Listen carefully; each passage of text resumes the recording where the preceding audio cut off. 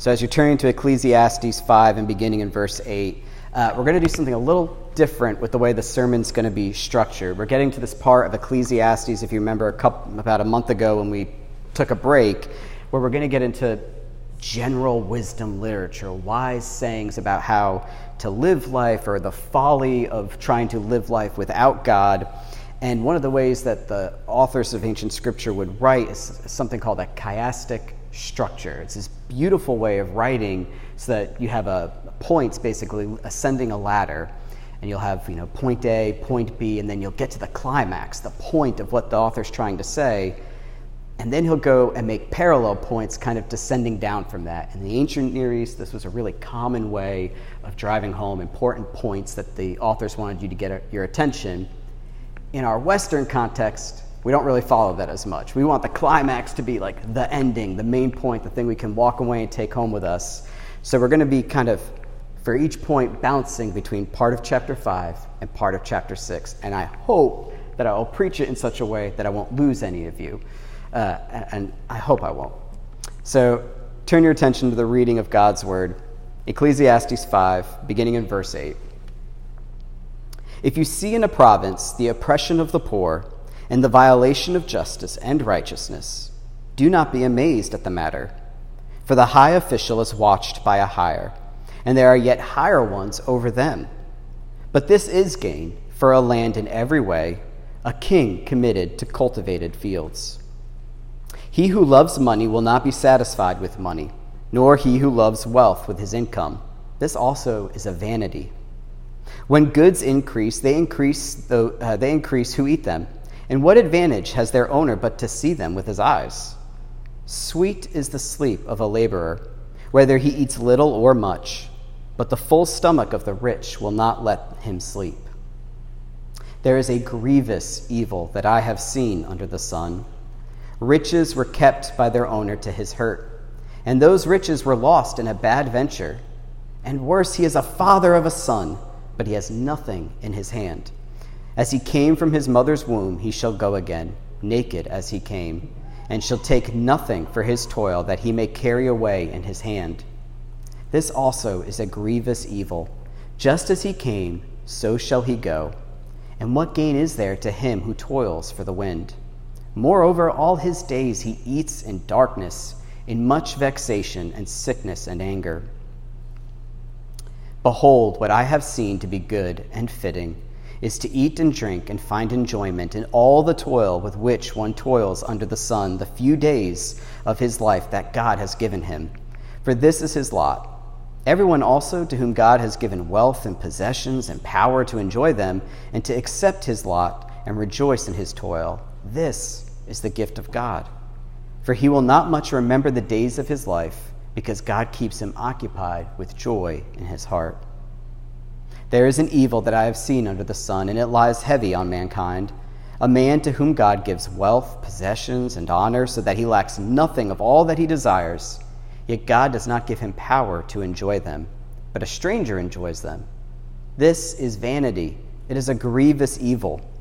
If a man fathers 100 children and lives many years, so that the days of his years are many, but his soul is not satisfied with life's good things, and he has no burial, I say that a stillborn child is better off than he. For it comes in vanity, and it goes in darkness, and in darkness its name is covered. Moreover, it has not seen the sun or known anything, yet it finds rest rather than he. Even though he should live 1,000 years twice over, yet enjoy no good, do not all go to the one place? All the toil of a man is for his mouth, yet his appetite is not satisfied. For what advantage has the wise man over the fool? And what does the poor man have who knows how to conduct himself before the living? Better is the sight of the eyes than the wandering of the appetite. This also is a vanity and a striving after wind. Let's pray. Lord, there is hard words in this passage about excess, about greed, about wealth, about failure to enjoy and appreciate good things, and failure to trust in hard things. I pray, Father, this word today would touch hearts. Would it be convicting? Would it also be comforting? As I preach today, Lord, may the word of God be magnified, the Son of God glorified, and the people of God edified. Amen. So in the hit 1987 film Wall Street, anybody remember Wall Street? Michael Douglas plays Gordon Gekko, the slick millionaire bent on only one thing. He wants to acquire as much wealth, as much power as he can possibly get his hands on. And he gets a pretty big reputation that he will buy up, companies that are in trouble. He'll become the major shareholder, and then he'll sell them off to make even more profit, but usually leaving everyone that worked there absolutely without employment and sometimes broke.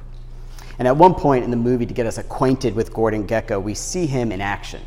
He's at a shareholders meeting for a company called Teldar Paper. And it's in this scene that he gives his most famous little speech. It's also what most people remember about the movie is because of one line in it.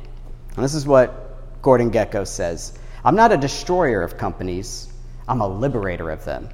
The point is, ladies and gentlemen, that greed, for lack of a better word, is good. Greed is right. Greed works. Greed clarifies, cuts through, and captures the essence of the evolutionary spirit. Greed, in all of its forms, greed for life, for money, for love, knowledge, has marked the upward surge of mankind. And greed, you mark my words, will not only save Teldar Paper, but that other malfunctioning corporation called the USA. Greed is good was the tagline of Wall Street, and it kind of embodied the 80s big stock market surge. But that's a fictional character who did things that really did happen. There's another more realistic and recent person who made a lot of money off a lot of heartache. His name was Michael Burry. He's a famous hedge fund manager. In 2005, he discovered that the subprime mortgage market that so many Americans were using to purchase homes was going to crash. So he came up with an idea. He went to all the big banks and investors, and he proposed to them what's called a short sale. Like most of the time when you buy stocks, the way you make your money is by the company succeeding and going and increasing in value. Burry noticed that there was a problem, that the greed of the American consumer was spending too much on homes they couldn't afford, and the greed of big banks were welcoming the money and not rejecting anybody that applied for these outrageous loans. He was betting that nobody would intercede for these people. He was betting the government would fail them, that our own greed would fail us, and that we would just keep buying and buying and buying. And the banks thought Burry was not wise. So of course they took the bet. The market is not going to crash. But to take the bet, he had to pay these really high premiums from all the people giving him money. He eventually gets sued because 2 or 3 years go by and nothing's happened. He gets sued by his investors, sued by his business partner. And then in 2007 and 2008, the housing market crashed. Burry's short sale took effect. He made $2.69 billion for betting on heartache and greed. And it paid off. That's $2.69 billion, including all those high premiums that he paid that his investors got mad about. That's still the profit after spending all that money. And he made personally $489 million. Are the Geckos and Burrys of the world right? Is greed good? Is our happiness dependent on what we accumulate or wear or do? Is that the secret to truly living a good and happy life? Well, we're going to see here that the preacher was well acquainted with greed and excess and hard work and the vanity of pursuing that as the ultimate goal in life. And it's not an indictment on hard work, we're going to be clear about that, but it is a soul check on our culture and our own hearts that want to define success and happiness on material things. So let's look at the first major point of the preacher. The vanity of wealth cannot satisfy us. Look with me at verses 8 through 9 of chapter 5. If you see in a province the oppression of the poor and the violation of justice and righteousness, do not be amazed at the matter, for the high official is watched by a higher, and there are yet higher ones over them. But this is gain for for a land in every way, a king committed to cultivated fields. Might seem weird to begin this vanity of wealth by dealing with the poor and government, but it also kind of makes sense. I mean, bureaucracy is a good way to wear people down. And almost every commentator that I consulted would say that this section is dealing with oppression by bureaucracy. That is what it's meant, that we will see the poor being taken advantage of or not actually being helped, even while there's apparently official upon official who's overseeing all of this. In order to make a centralized government work, we do need people like overseeing forms, and we need city halls and governments, but we can also have all experienced the difficulty of trying to navigate something as simple as like getting your driver's license or doing a name change or applying for Medicaid or Medicare, anything like that, where we start to get bogged down in details and processes of did you submit that? You forgot Form 98B, you need Form 91C. It wears people down. And it creates problems of, does it actually help these people? Is there going to be any liberation for them? The preacher doesn't give us much hope of that. He says, do not be amazed. This is not a call to fight for justice. There is no utopian scheme in his mind. Again, we're looking at the world as it really is. There are going to be poor among us always, Jesus said. And this is a heartache, and it's something we can be sad about. But there's an interesting contrast here, because in verse 9 it does say, this is a gain. This is something good for a land. A king committed to cultivated fields. As much injustice as might happen in a community or in a government, as much the poor may be taken advantage of, the solution to it isn't anarchy. That we can actually still look and hope for a good king who would take care of fields and lands for us. One of the commentators that I read pointed out that in the ancient Near East and the agricultural world that they would have inhabited, the idea behind this could have been that there were poor people who had fields that had been bought by the government, and then they didn't develop them. They just bought up the land and didn't produce anything. And the king, a good king, looks at this and says, that's not right. I have people that want to work but don't have jobs, and I have this opportunity right here. So it is good that the king comes and says, I'll cultivate the field, because if I'm going to do it, the king's not actually going to get his hands dirty, but he's going to hire the people, the poor of his community, to go and do the work. And in that ancient culture, they would have gotten food, they would have gotten housing, they would have been provided for. So oppression by bureaucracy is a way of our own government taking advantage of the wealth and pursuing just more and more increase in government spending or in accumulating taxes or whatever. But then it moves into something a little bit more personal. Look at verses 10 and chapter 6, verse 7. Chapter 5:10 says this, he who loves money will not be satisfied with money, nor he who loves wealth with his own income. This also is vanity. And then in 6, verse 7, all the toil of man is for his mouth, yet his appetite is not satisfied. The language, satisfaction, appetite, desire. In the Hebrew, the word for satisfied is the same word for consuming, for being filled up, for eating. The picture is vivid of somebody that thinks that they will be full by actually getting what they want, only to discover that it didn't satisfy them. There's nothing that can satisfy them. They need to increase more and more of purchasing or consuming or eating. Money becomes something that distracts us from God. The love of it drives us to want it more and more, and then we're never actually filled up with it. There's nothing that will satisfy the urges of just our purchasing. And Jesus talks about this a lot. In fact, as we go through this, you'll see Jesus or hear echoes of what Jesus would teach us about money. Jesus said, no one can serve two masters, for either he will hate the one and love the other, or he'll be devoted to the one and despise the other. You cannot serve God and money. Paul wrote that money is the root of all kinds of evil, and a craving, a desiring, a consuming of it had led many to fall away from the faith. money doesn't just control us, it actually consumes us. It feeds off of our own desires and wants by promising that if we finally get X, if we finally get the new pickup truck, if we finally get the new car or the right clothes, we will be fulfilled and we'll feel better about ourselves. Derek Kidner, a great Old Testament scholar who has just a punchy and concise way of putting things, commented on this verse: "If anything is worse than the addiction money brings, it is the emptiness it leaves."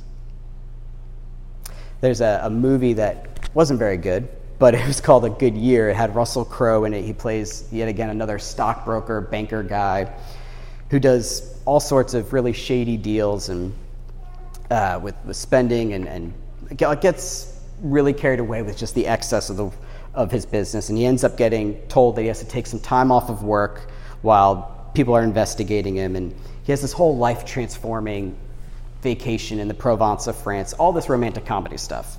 But near the end of the movie, he's starting to realize that everything that he had once valued, the cars, the wine, the money, was just not fitting in with this beautifully simple life he was living in France on vacation. He was actually happy. He actually laughed. He enjoyed just walking. He didn't have to worry about the up-and-coming kid who's trying to take his job. He didn't have to worry about where he was being seen to eat at dinner that night. He was actually enjoying a bit of freedom and delighting in life a whole lot more. Well, he gets called back to the office, and he is pretty sure he's going to get fired, but instead, he gets offered a promotion for being basically duplicitous and doing bad business deals, but they decided it was aggressive. They decided it was cunning. It was cutthroat.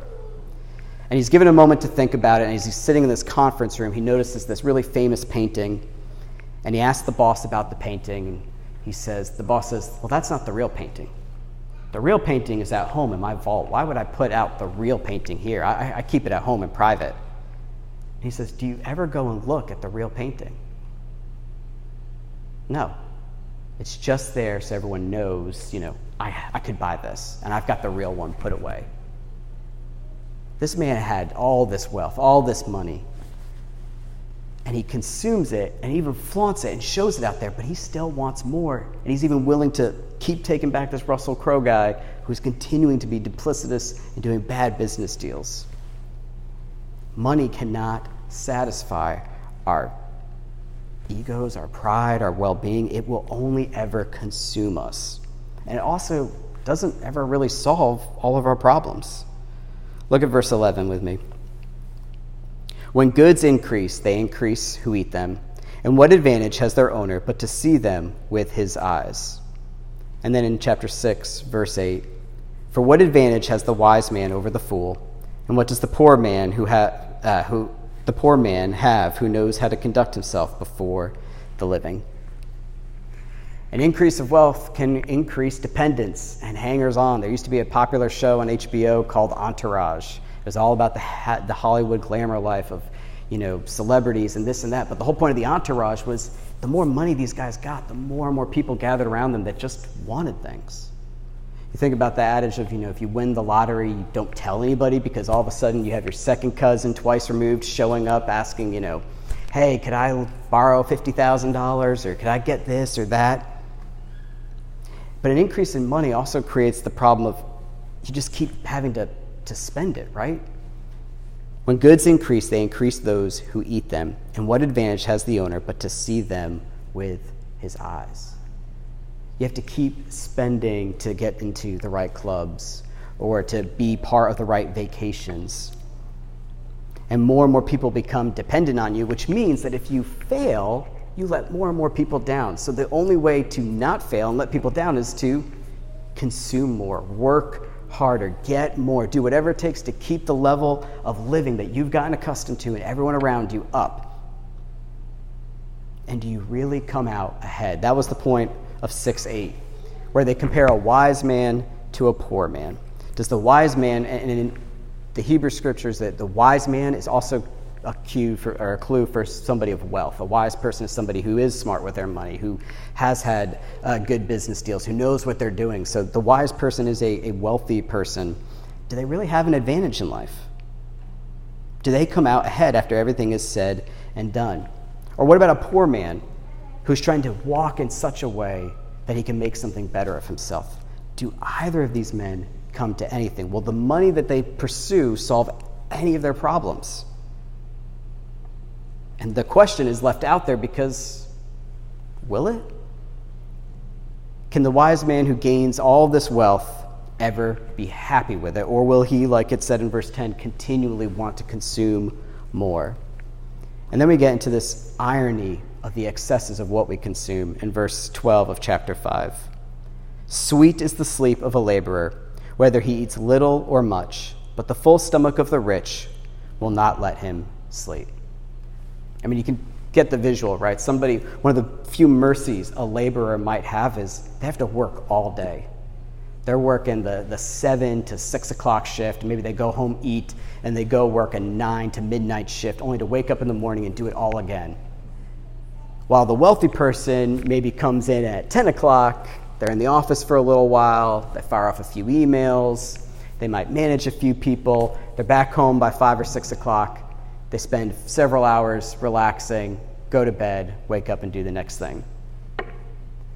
But the laborer is going to enjoy a good night's sleep because they are physically exhausted from all the running around and working.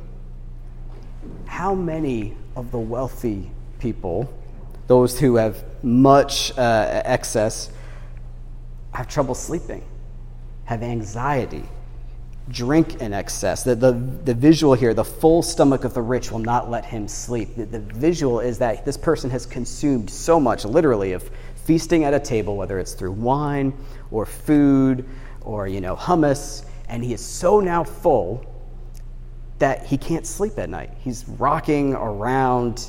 He's got a stomachache because he's gorged himself so much. It made me think of Willy Wonka and the Chocolate Factory with Augustus Gloop.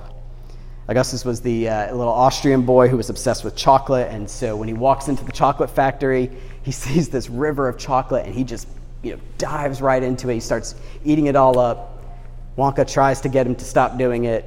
Augustus falls in, and then he gets sucked up the tube and shot in, and he has to get caught before he gets sent to the boiler. That was Wonka's concern. But once he's up there, at the end of every child's leaving of Willy Wonka, the Oompa Loompas come out and sing a song. This was Augustus Gloop's song from the Oompa Loompas. What do you get when you guzzle down sweets? Eating as much as an elephant eats. What are you at getting terribly fat? What do you think will come of that? I don't like the look of it. Oompa Loompa Doompa-dee-da. If you're not greedy, you will go far. You will live in happiness too, like the Oompa Loompa Doompa-dee-doo. What are you at getting terribly fat? What do you think will come of that? I don't like the look of it. The consumption of an excess of our culture and what we do to ourselves is called out here. And again, Derek Kidner makes a really great point of this. Whatever discomfort and troubles that may fall to the laborer, the sleep is not one of them. He actually gets to rest. But this makes an unconscious comment of our modern exercise machines and health clubs. For it is one of human absurdities to pour out money and effort just to undo the damage of money and ease. Kidner said that back in 1976. That was the year his commentary came out. I wonder what he would say today, knowing how much more we're given to excess and also the healthcare industry. Well, not even the healthcare industry, but the exercise industry. Think about this. A Peloton bike. Everyone knows Peloton?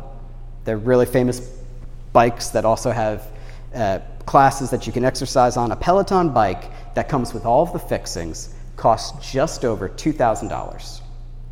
That's not including the app, which costs $12.99 a month.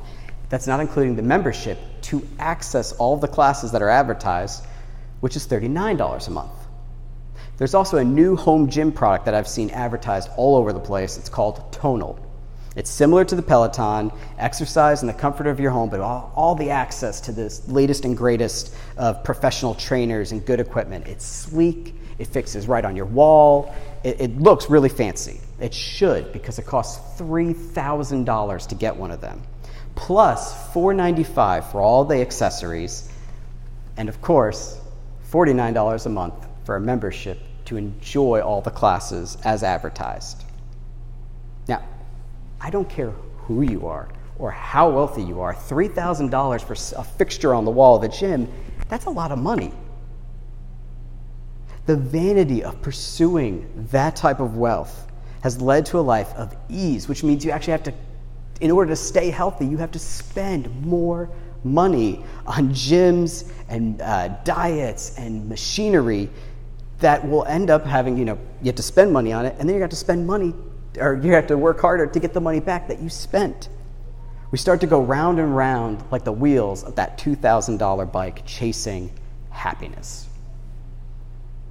So there's a brief answer that he gives us in chapter 6, verse 9. And it is this: better is the sight of the eyes than the wandering of the appetite. It's better for us to just look at the world realistically than constantly dreaming about something else. We should rest content with what lies before us and resist the temptation to wander off in search of more. All of these things are not the dream of like, hey, I just want to have a good house and comforts to live in. It is taking those good things and turning them into idolatry, of getting to the good house and then finding, oh, we've quickly outgrown it. We don't have enough space anymore. We need to move. We need to get to the bigger place now. We need a bigger car. We need to go on a more extravagant vacation. Be content with the things that have been given to you. But these are the proverbs. These are the pithy sayings that we should keep in the back of our minds as we look at wealth. There's also stories that he gives. The vanity of wealth, it cannot help us. And here are the anecdotes that he gives for these. Look at chapter 5, verse 13. There is a grievous evil that I have seen under the sun. Riches were kept by their owner to his hurt, and those riches were lost in a bad venture.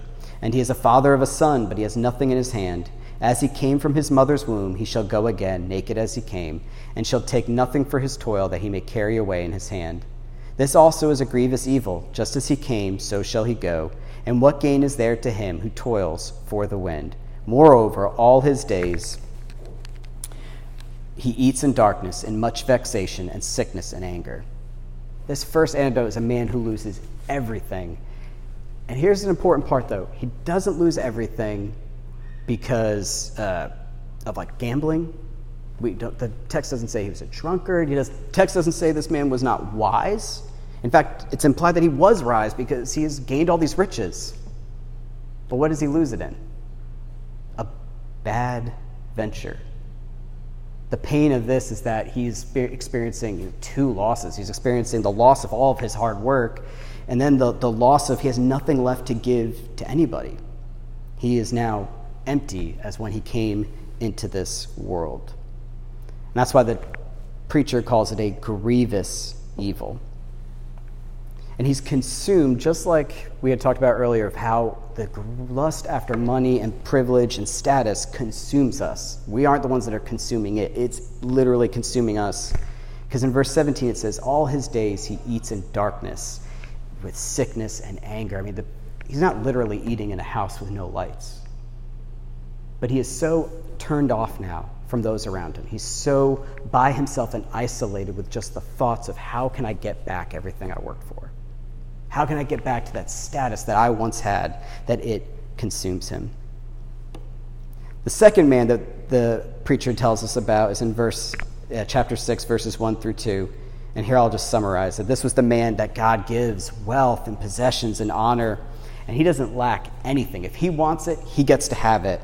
And that's God's gift to him. But there's a heartache with it. He doesn't get the opportunity to enjoy it.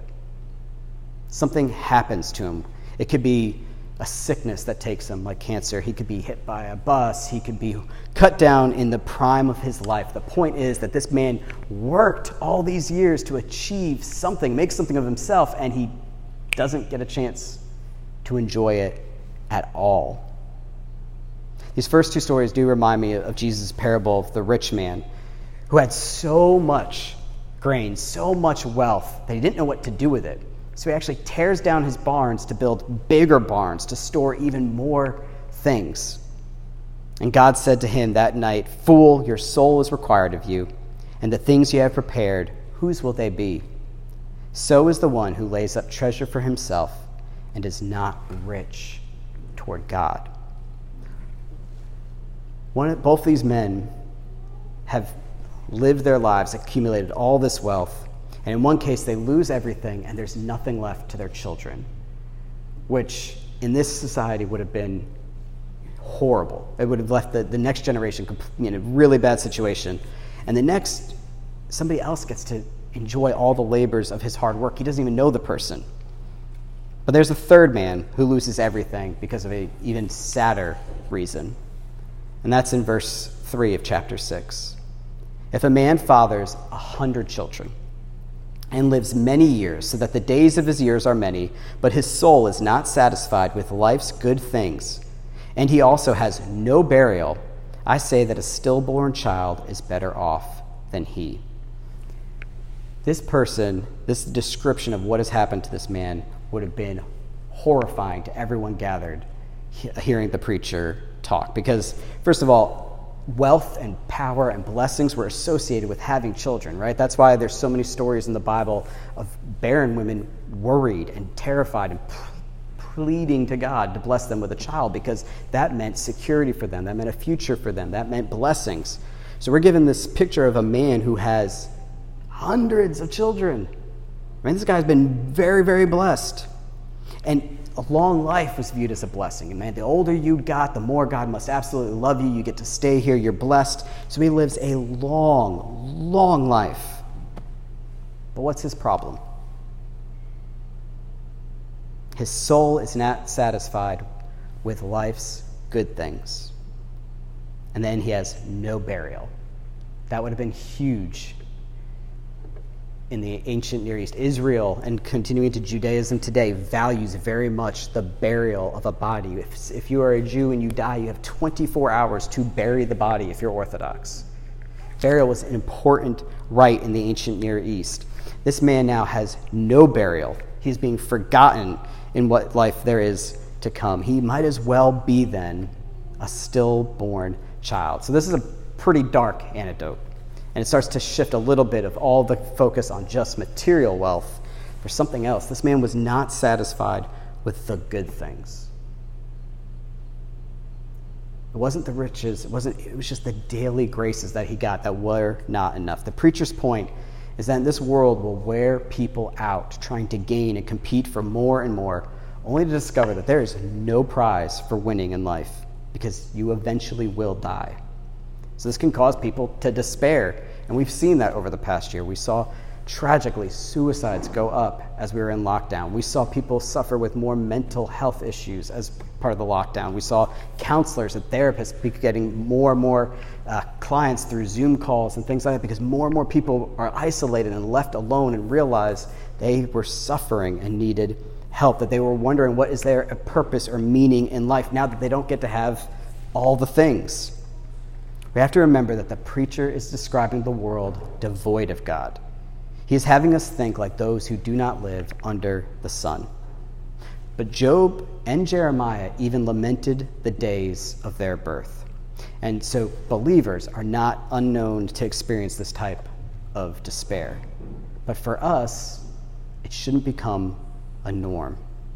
For we value life itself as a gift from God by values that transcend death and are greater than a lifetime of pains or pleasures. The secularists, the one that the preacher is describing here, they can't fathom that type of life. Right? For the secularists, ultimately, if life is meaningless, or if there is this type of despair, if we could make all of this money and then we're cut down, or we can make all this money and lose it, what is the point of living? What is the value of someone that may not be able to enjoy life?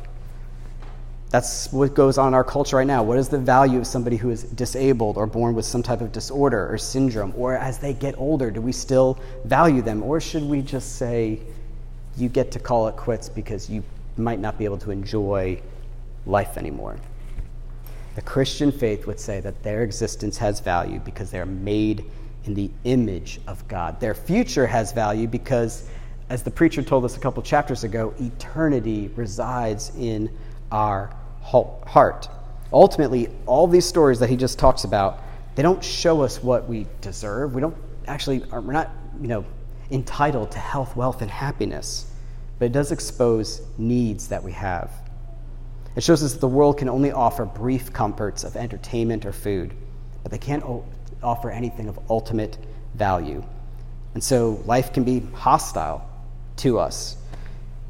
And it points out that the world is showing us that it may not be the best place for us to rest, that our ultimate rest is in the eternity that awaits us. Richard Dawkins, several years ago, set off a Twitter storm when he replied to a woman that was struggling with whether or not to abort a child with Down syndrome. Richard Dawkins told her that she would be immoral if she did not abort that child, because how could he have a happy life? That set off the Twitter storm. Dawkins writes an apology a few days later, which was one of those classic, "I'm sorry I made you all upset. I'm not really apologizing for what I said. In fact, I'll double down on it." In his apology, he said this: "If your morality is based, as mine is, on a desire to increase the sum of happiness and reduce suffering, the decision to deliberately give birth to a Downs baby when you have the choice to abort it early in the pregnancy might actually be immoral from the point of view of the child's own welfare." Dawkins' morality is the secularists in Ecclesiastes. Increase happiness, reduce suffering. But it's not just the morality of the preacher or Dawkins. That's what these anecdotes have shown us, is to challenge this view, because these anecdotes show perfectly healthy people pursuing wealth and trying to decrease suffering, and what happens to them? They're cut down in life. They lose everything in a bad venture. A life squandered in vanity, excess, and broken relationships. Is that really what this is about? Or a child that may not, have everything that other children have. But all this shows us the empty pursuit of wealth. But before we move on, I wonder how Dawkins would respond and embrace this morality if he actually had to face somebody with Down syndrome, or if he had to face a young man named Rion Holcomb. He was born with Down syndrome, and a couple of years ago, he graduated from Clemson University's 2-year life program for men and women with Down syndrome. He was interviewed for the Today Show for March 21st, which is International Down Syndrome Day. And this is what Rion told the Today Show that he would like people to know about having Down syndrome. He said, "I have a great life. I'm happy. I do things on my own. I have a girlfriend that I love. I love my job. I have great friends." His mom added what she would want people to know about children and parents who are parents of children with Down syndrome. Rion always smiles and will randomly say, "I have a great life." That alone is what he would want people to know. For Dawkins, for the secularists, the only way you could have a happy life is if you get all the wealth, all the goods, nothing happens to you. But ultimately, that is not going to satisfy you. It'll lead you to what happens when everything goes wrong. What happens when you do get cut down? What happens when you do lose your investments? What happens when you do get sick? It cannot give us meaning, and it may even drive us to despair in either its pursuit or in recognizing the meaninglessness of life itself. So what then is of ultimate value? And the preacher gets to the climax in chapter 5, verses 18 through 20. It's that the vanity of wealth cannot compare to the riches of Christ. "Behold, what I have seen to be good and fitting is to eat and drink and find enjoyment in all the toil with which one toils under the sun the few days of his life that God has given him, for this is his lot. Everyone else to whom God has given wealth and possessions and power to enjoy them and to accept his lot and rejoice in his toil, this is the gift of God. For he will not much remember the days of his life, because God keeps him occupied with joy in his heart." So here we actually see when it says that I have seen to be good and fitting, the Hebrew literally says good and beautiful. It's to eat and drink and find enjoyment. Enjoy the good things, the easy, simple things for the few days of your life, because they're a gift from God. The poor or less well off, they can find enjoyment in their labor, he's saying, because the contentment in life that they have is a gift from God as much as any riches. And then the wealthy, those that get the wealth and the possessions and the power to enjoy them, that's okay too. He's not bashing people that are wealthy. Some of the most The reason we have Christian seminaries and institutions are because of wealthy believers who gave to those endeavors, who actually gave their money to benefit others. The reason we have great missions agencies, Christian healthcare providers, is because people, believers, give of their money sacrificially to increase those blessings. So wealth is a good thing if it is not your only thing. Derek Kidner again said this: the secret to life is openness to him, that is God, ready to accept what comes to us as a gift, whether it is toil or wealth or both. Jesus taught us that it is greater to deny ourselves, take our cross, and follow him. He said, "What does it profit a man to gain the whole world and forfeit his soul? For what can a man give in return for his soul?" Our lives are a gift from God, full stop. What can be more important, more valuable than that alone? So to close, how do we stay content? What is it that we do with all of these proverbs and anecdotes and hard sayings? How do we enjoy a good life? How do we enjoy the good things and not get caught up in the excesses of life? Well, a great Puritan wrote a book about contentment. His name is Jeremiah Burroughs. He said this: "Grace teaches such a mixture. It teaches us how to mix a mixture of sorrow and joy together. And that makes contentment. The mingling of joy and sorrow, of gracious joy and gracious sorrow together. It teaches us how to moderate and to order an affliction so that there shall be sense of it. And yet for all that, contentment in it." If we are going to be occupied with joy, like the preacher tells us is a gift from God, that he will occupy us with the joy in our heart, we must be the most content people in the world and the most unsatisfied in the world. Now, this whole thing has been trying to satisfy something, right? I wanted to be satisfied with my wealth, with food, with comforts, and now I'm saying part of this is being unsatisfied, and it's true. All these proverbs and anecdotes show us that the world what the world finds satisfaction in cannot actually provide our soul's satisfaction. It will always leave us empty. So if we desire to be truly occupied and thankful for the good things God gives us, we need to be content with what he has given us first and unsatisfied with what the world will offer. We need to be content with whatever God gives us, the good and the bad. We can be satisfied in God alone, who gives us all of the good things. And we need to be people who gain through subtraction. I'll close with this. Jesus, we kind of get this from his teaching, but Paul talks about it in Acts 20 through 35. He says that Jesus said, "It is more blessed to give than to receive." And then in his letter to the 2 Corinthians, he says, "God blesses a cheerful giver." I've met people that have started off their careers maybe in poverty or not as great as success, who all of a sudden, through God's blessings and their hard work, they become quite successful. Those are some of the most generous people I've met. They will give the shirt off their back for people. They fund missionaries. They keep giving, not just tithes to church, but extra income. I get to work for somebody who I see model that. My father-in-law has had a very successful business. It didn't start off so successful. He'll be the first to tell you that. But it's become more successful. And the way I see him do this in action, the way I know that money isn't possessing him, but Christ possesses him, is the way he deals with the people that come into our store, and we get lots of them, that aren't doing as well. They're the people that come in and say, "I need to know exactly how much the trailer panel to get the power hooked up for my trailer is going to cost, because I can't go over a certain amount." And I see him and some of the other employees that have learned under him do what it takes. They'll even break them down to a lower contractor pricing, where we're not making anything because that person needs it and he's had enough. It's time to be a blessing.